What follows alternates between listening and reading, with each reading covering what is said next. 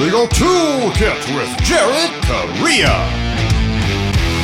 With guest Jessica Chen. We play and the award goes to. And then, behold, we are a show of culture, for we celebrate the greatest condiment of all time, Miracle Whip. But first, your host, Jared Correa. It's time for the Legal Toolkit podcast again. That's right. This is Arthur Conan Doyle's favorite podcast. Or I'm sure it would have been if he ever had a chance to listen to podcasts. Poor bastard. And yes, it's still called the Legal Toolkit podcast, even though my biscuit joiner isn't used for what you think it is. I'm your host, Jared Correa. You're stuck with me because Nick Bakay was unavailable. He was busy hosting the Tournament of Champions over at the Dirty Dozens. I'm the CEO of Red Cave Law Firm Consulting, a business management consulting service for attorneys and bar associations. Find us online at redcavelegal.com. I'm the COO of Gideon Software. We build chatbots so law firms can convert more leads and conversational document assembly tools so law firms can build documents faster and more accurately. You can find out more about Gideon at gideonlegal.com. Now, before we get to our interview today with Jessica Chen, who's going to be great, I want to take a moment to talk with you about my latest television obsession. As you know, I watch way too much TV.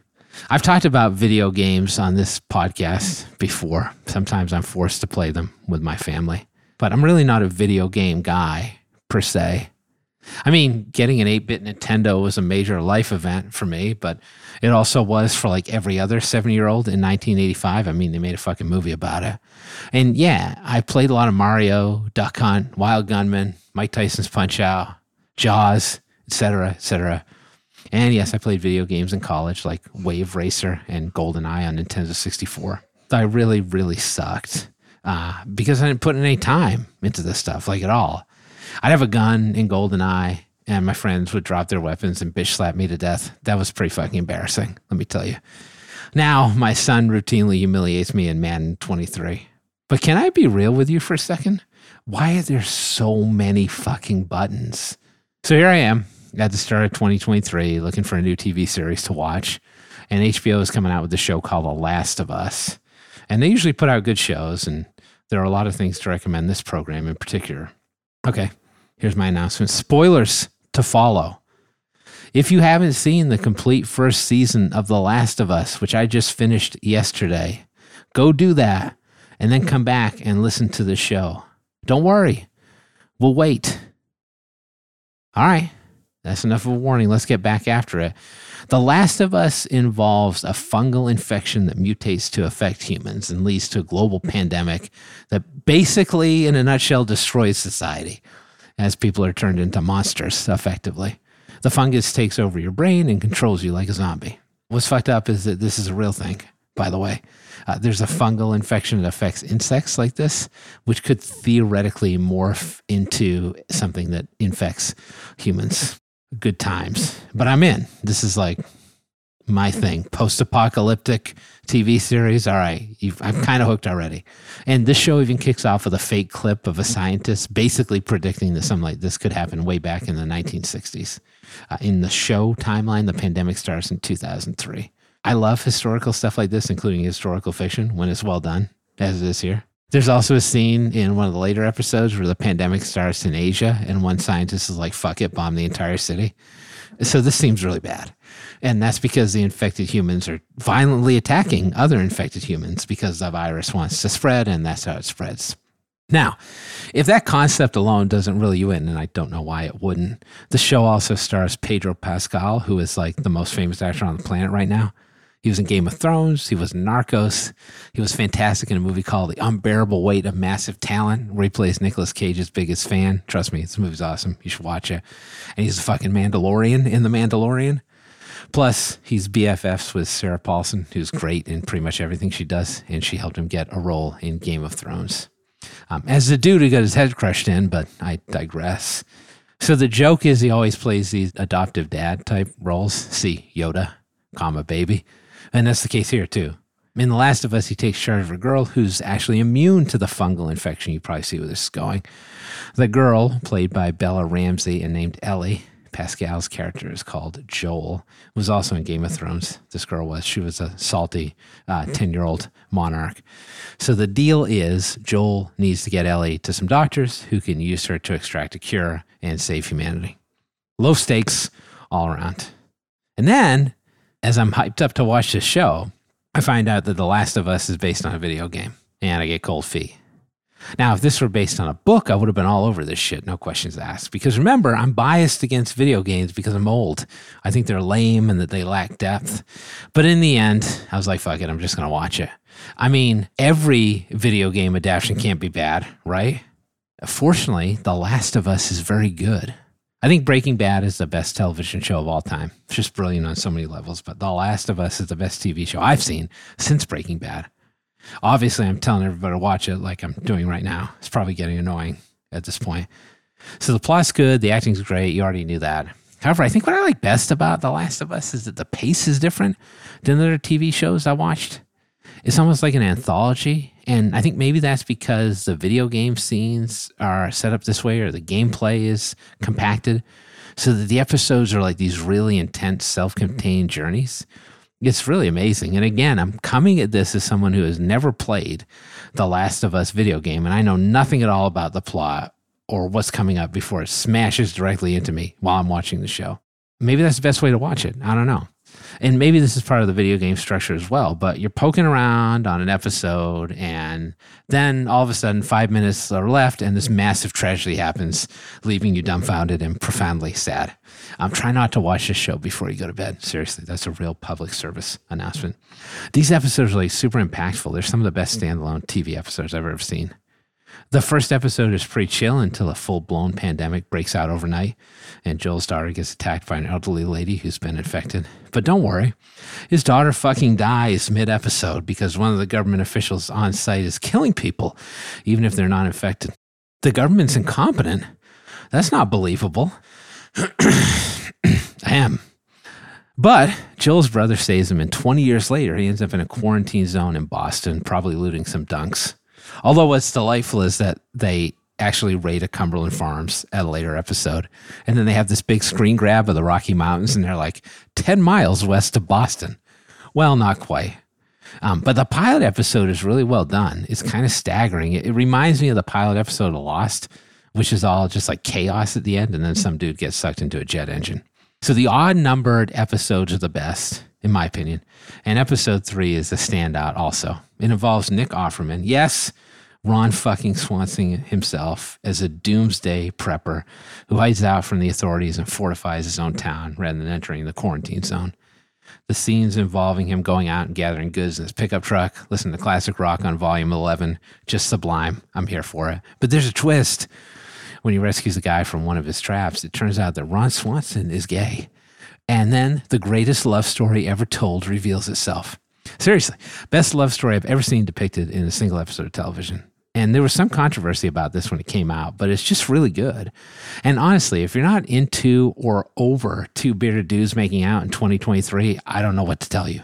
Just watch it. Episode 5 was maybe the saddest episode, in my opinion. So Joel and Ellie meet these two brothers, and the older brother's protecting his deaf younger brother.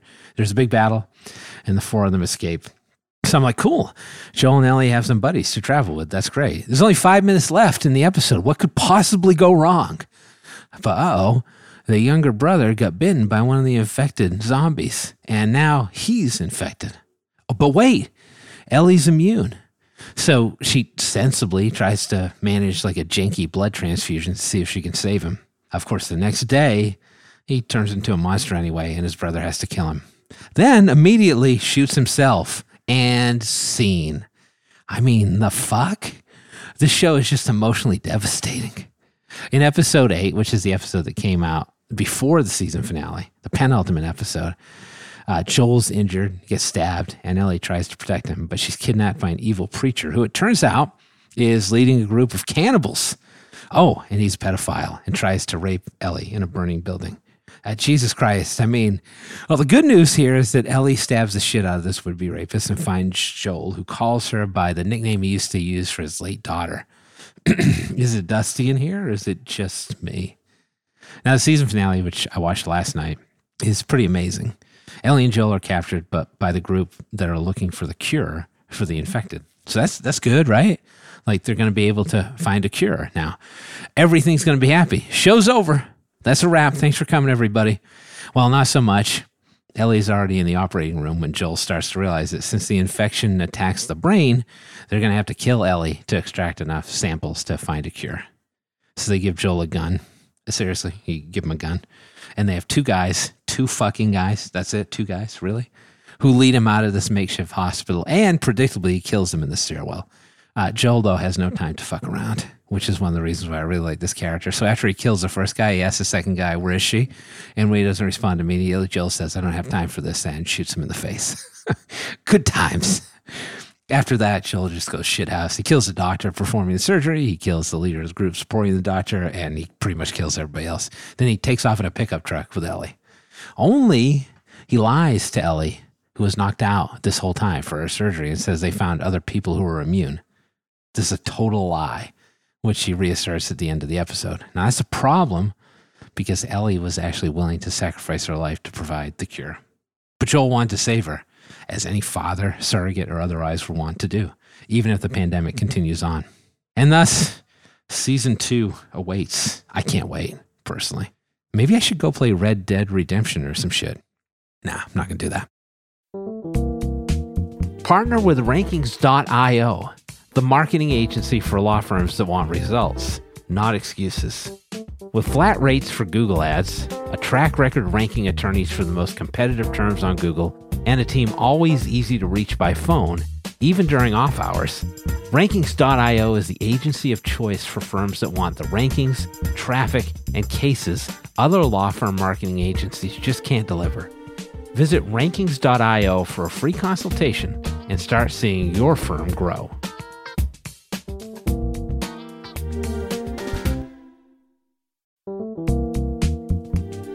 Contract automation isn't a trend. It's a strategic imperative. Though big players in the e-sign world will make you believe implementing it will cost you big bucks and more than a few headaches, it doesn't have to be that way. DocuB is an easy-to-onboard, full suite of products that includes e-signature, brilliant workflow capabilities, and AI contract automation, at nearly half the price of those out-of-touch behemoths. The one thing DocuB doesn't automate? Their customer service. Visit get.docub.com/contracts to set up a call with a real live person. DocuB will be with you every step of the way. All right, everybody, let's get to the meat in the middle of this legal sandwich. Today's meat is jellyfish. Wait, is fish even a meat? Anyway, let's get after it. It's time to interview our guest. Today, we have a really great guest for you, making her first appearance and maybe her last appearance on the Legal Tech Podcast. We'll see how things go and if she wants to come back. It's Jessica Chen, the founder and CEO of Soulcast Media. Jessica, welcome. How are you? I'm great. Thank you so much for having me. Thanks for coming on. So you're not an attorney, so good call on your part, by the way. So can you tell me about what it is that you do? Because I think you built sort of a really interesting career for yourself. Yes. So I was going to say, I'm not an attorney, which, if anything, it kind of adds a nice refreshed retake in terms of the work that I do. So long story short, I used to be a former television news reporter. So it's funny, I used to work with attorneys, but usually when it was not good stuff. So I used to be on TV. I was a journalist for about 10 years. I was at ABC, NBC. I was in New York for a few years.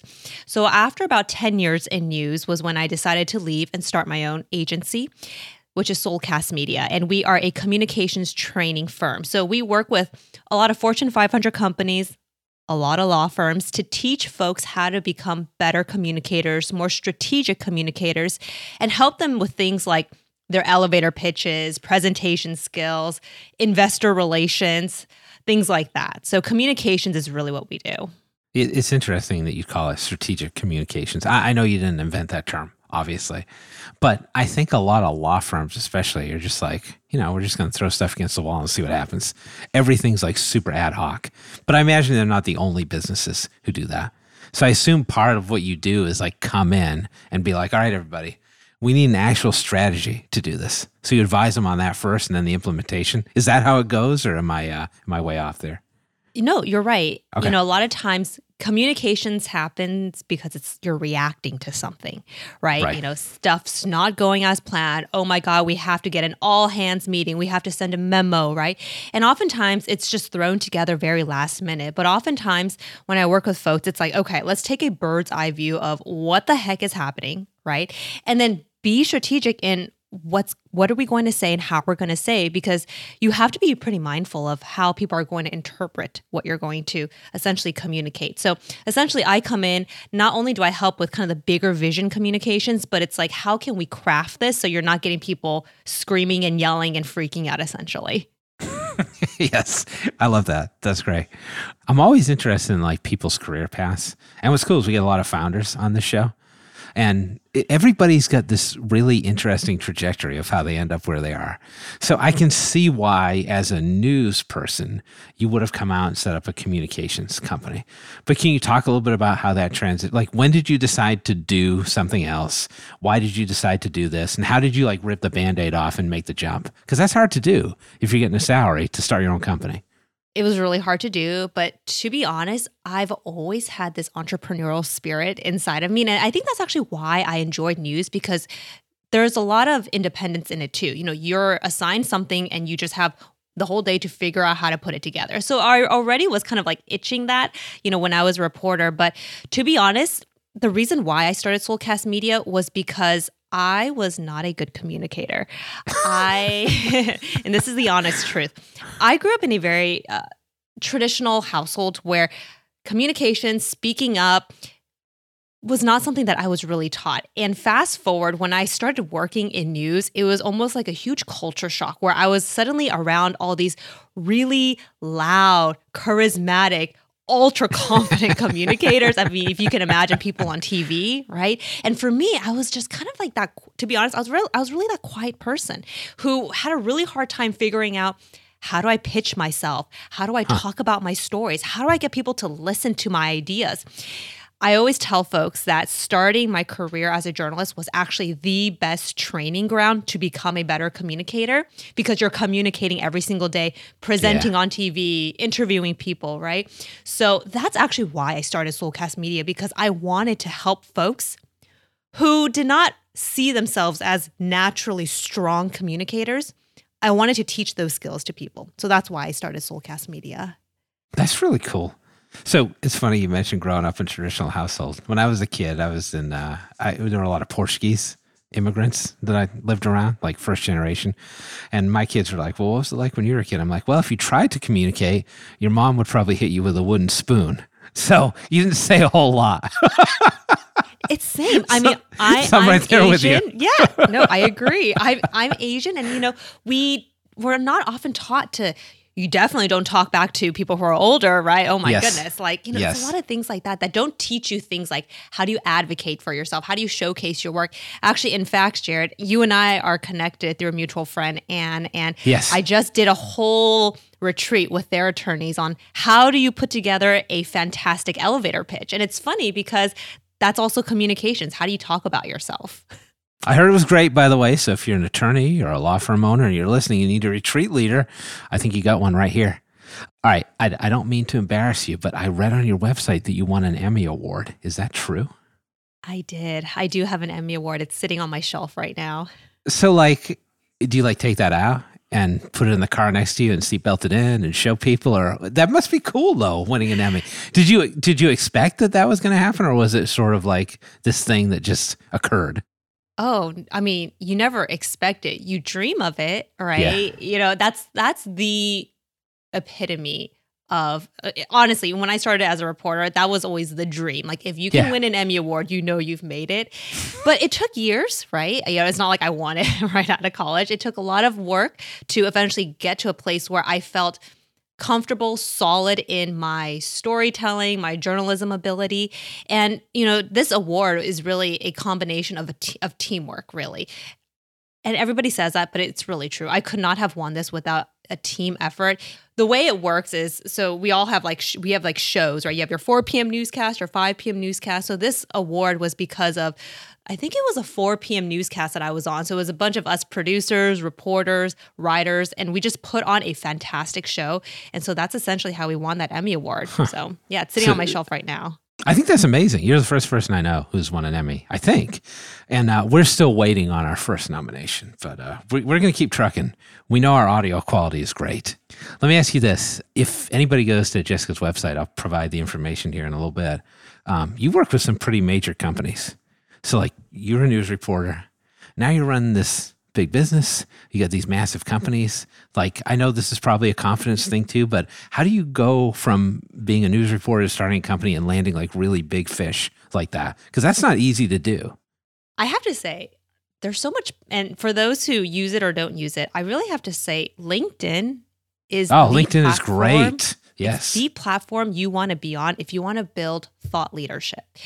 It's the platform where people, you're not needing to do any dancing kind of videos, right? People there really are genuinely interested in understanding business. So to be honest, if you want to establish yourself, build your credibility, build your brand as a firm or as an individual, LinkedIn is truly where it's at.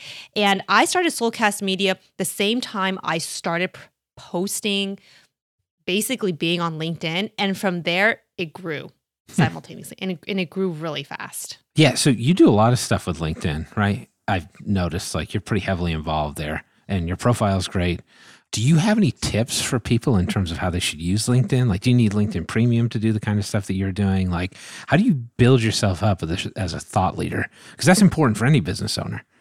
It really is. And I know there's some folks out there who are like, oh, I don't want to post stuff on LinkedIn, and it doesn't have to even be so complicated. I think if you are just starting out and you want to just kind of get your feet wet a little bit, simply just following, because you can follow folks too. You can follow folks, comment on their stuff. And this is what I always say. If you start commenting on people's stuff who you admire, suddenly you become a warm contact. People will start to see your name. They start to get familiar with you. And then if you really want to reach out to them, they'll be like, oh, I kind of recognize that name, as long as you're, of course, commenting thoughtful things, right? But there's different ways. I personally have LinkedIn Premium. It's not that expensive, honestly, and it gives you a lot of insight of who's looking at your stuff, right. How do you reach people. The reach data collection is great. Exactly. Highly recommend. All right, let me ask you this while we're on the topic of social media. Are there other platforms you use? Do you use all of them, as many as you can? LinkedIn's probably your anchor, but what else do you use in addition to that? LinkedIn's my anchor because that's where my audience is. I'm always trying to reach folks in the business field. Even in law too. I think that's might have been how I got even connected with Anne. It's probably through LinkedIn, but our mutual connection. But Instagram, yes. I do have to say, we have been playing around with TikTok a little bit, but I was truly resisting that platform. No dancing? Because I did not want to dance. I did not want to dance and post content. But it's nice in that LinkedIn, TikTok, you can actually still post some thoughtful content. You just have to package it in a different way, right? It has to be really poppy. It has to. So I have a person who does that for me. But we try to be, I guess you could say everywhere, but to be honest, we're really go with LinkedIn. We're kind of just trying to double down on that. Yeah, I think that's awesome. Like, go where your strength is. All right.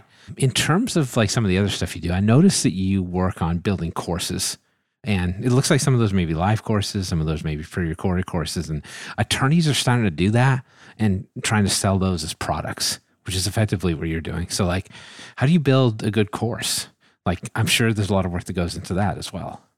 It's funny because I never realized how much my background in news helped me build these courses because, you have to write the content, you have to produce the content, and, even things like this, like audio, video, right? It's like, it's the full package.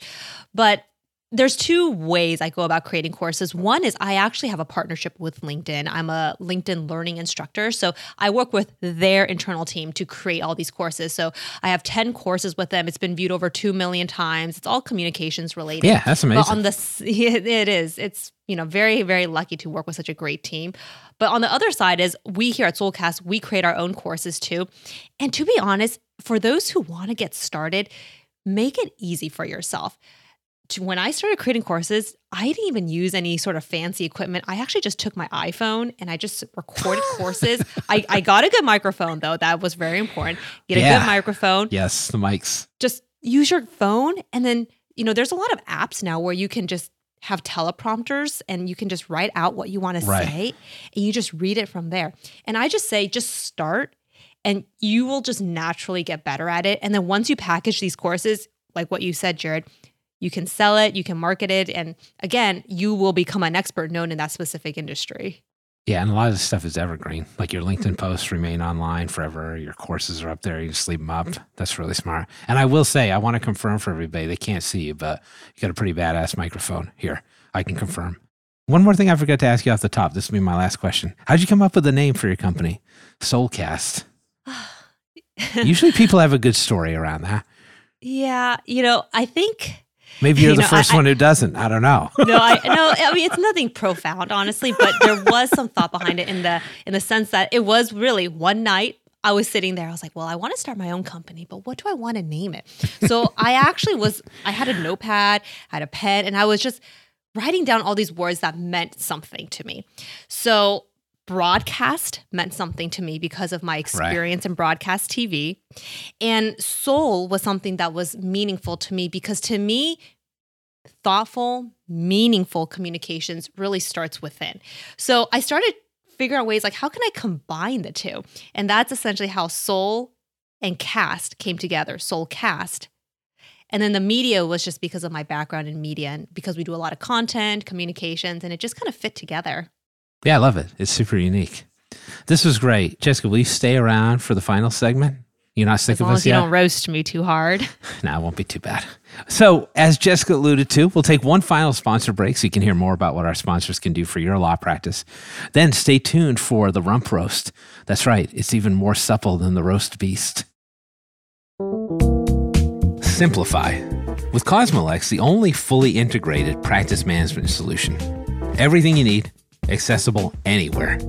Trust and general accounting is built in, so you don't need QuickBooks. Cosmolex's Money Finder reminds you to bill for work you put into client matters so you don't leak money. That's messy. Lower cost, better business, and less frustration. Yes, please. It's all built in with Cosmolex. Free trial and take 20% off your first year at cosmolex.com.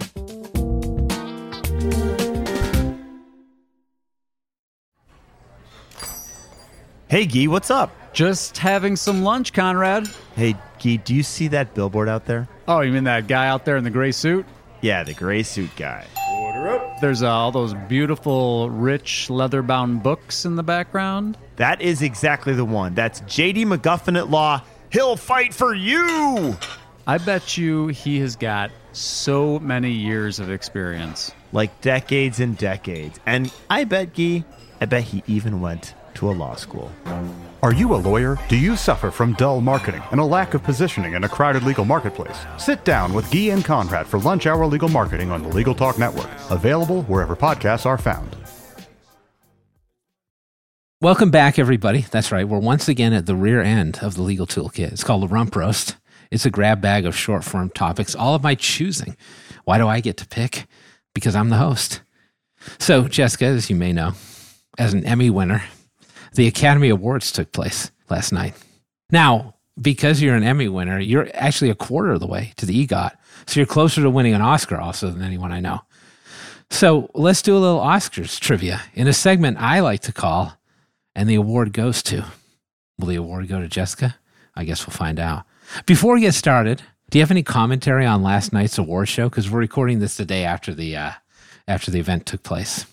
My comment, and this is almost to save myself. I didn't watch it. Oh, good. Okay, so I like that. You threw the disclaimer out there. I did. I have to let you know. So whatever question I get stumped on is because I didn't get a chance to catch it. We'll do a little historical stuff. We won't do a whole lot of recent stuff. All right, so I got 5 questions for you. We'll see how you do. We've had people go from 0 correct answers to 5 correct answers. It's really a mixed bag. We're all friends here. So let me ask you, Jessica, which movie won the first ever Best Picture Oscar? And I'm going to give you some choices. Option 1, Everything, Everywhere, All at Once. Option 2, Wings. Option 3, All Quiet on the Western Front. Let me know if you need those again. First ever Best Picture Oscar.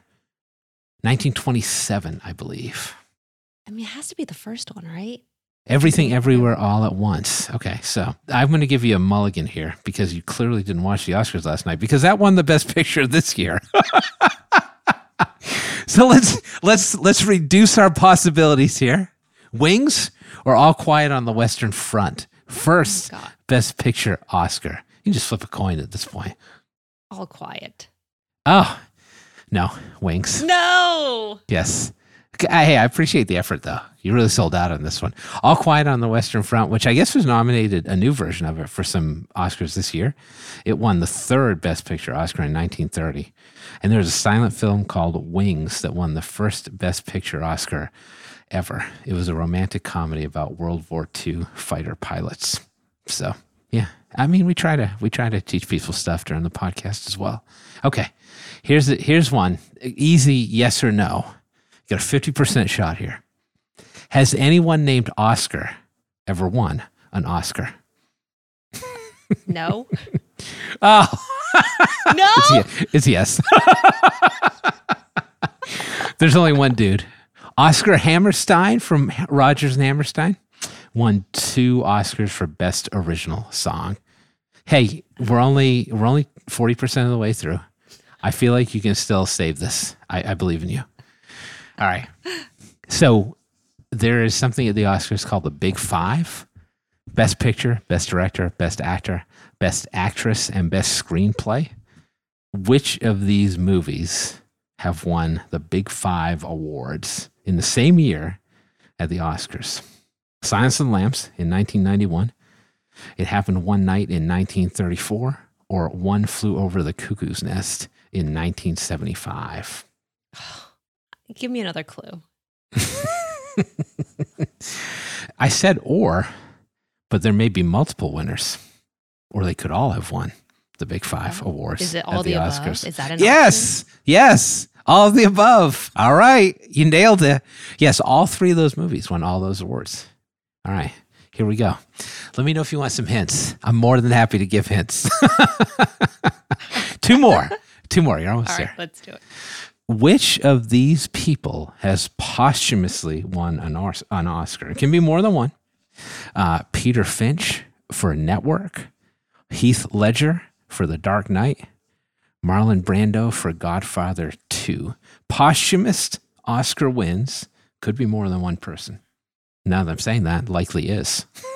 Is it all the above? Is that the answer again? Just the Australians. Marlon Brando, American, won his Oscar and declined it. But Peter Finch and Heath Ledger, both Australians, interestingly, are the only 2 people ever who have won an Oscar posthumously. I'm going to give that one to you. 2 of 4. Now, to go over 500 in the rump roast, one more question for you. Which was the first horror movie to be nominated for Best Picture? First horror movie to be nominated for Best Picture. Was it The Exorcist in 1973, The Silence of the Lambs in 1991, or Parasite in 2019? First. Parasite was a good one. I love Parasite. That's a great movie. But was it good enough to be the first? But it almost seems it's too late because it was, like you said, 2019, right? So I almost want to say... So we're down to The Silence of the Lambs in 1991 and The Exorcist from 1973. Gosh. Oh, we got another coin flip here. I don't want to say it's The Exorcist. I don't want to say But maybe you should. Maybe you should say okay, should I say yes? Maybe you should. Okay. It is The Exorcist. Yes. Jessica, you got 60% in the rump roast. Pretty good. I'm really impressed. Yeah, The Exorcist was crazy. My dad told me that like when that movie came out, people were like throwing up and like running out of movie theaters. I guess it was like really like one of the first mainstream horror movies and people just weren't prepared for it. So yeah, I've never watched that movie. And neither have the I. reason why is because I even watching Parasite I was like, oh, but it actually wasn't that. It wasn't actually too bad, to be honest. Like, in my opinion, It was very interesting. But The Exorcist, something along the lines of those kind of movies, just, I don't know, kind of makes me go, ooh. Parasite, I felt like was more of a psychological thriller. Yeah. But you should see Parasite. It's a great movie. Jessica's right. Okay. Yeah. Thank you for coming on. This was really fun. You were a great sport. Well, thanks, Jared. Thanks for having me. Performed very well here. I'm totally impressed. Till next time, take it easy. Thanks for coming. Thanks, Jared. If you want to find out more about Jessica Chen and Soulcast Media, visit soulcastmedia.com. That's SOULCASTMEDIA.com, soulcastmedia.com. Now, for those of you listening intently in Chubbuck, California, I've got a great Spotify playlist for you. We've got a list of songs that have won the Academy Award for Best Song. Only the very best for you, at least according to the Academy. Now, I've run out of time today to talk about why Miracle Whip is a superior condiment, but we may have to dedicate an entire episode on that topic at some point in the future, so watch out for that. Good mayonnaise talk. Wait, it's not mayonnaise. It's Miracle Whip. This is Jared Correa reminding you that the moving walk is coming to an end.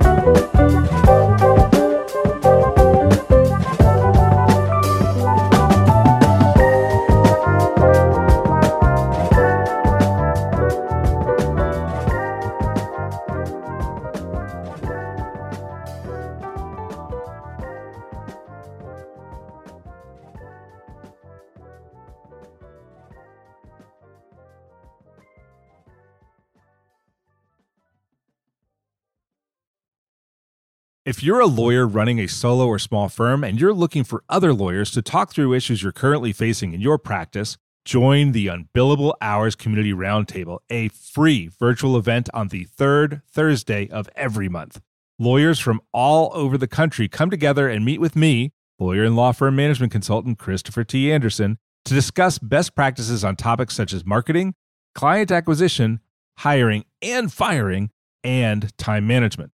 The conversation is free to join, but requires a simple reservation.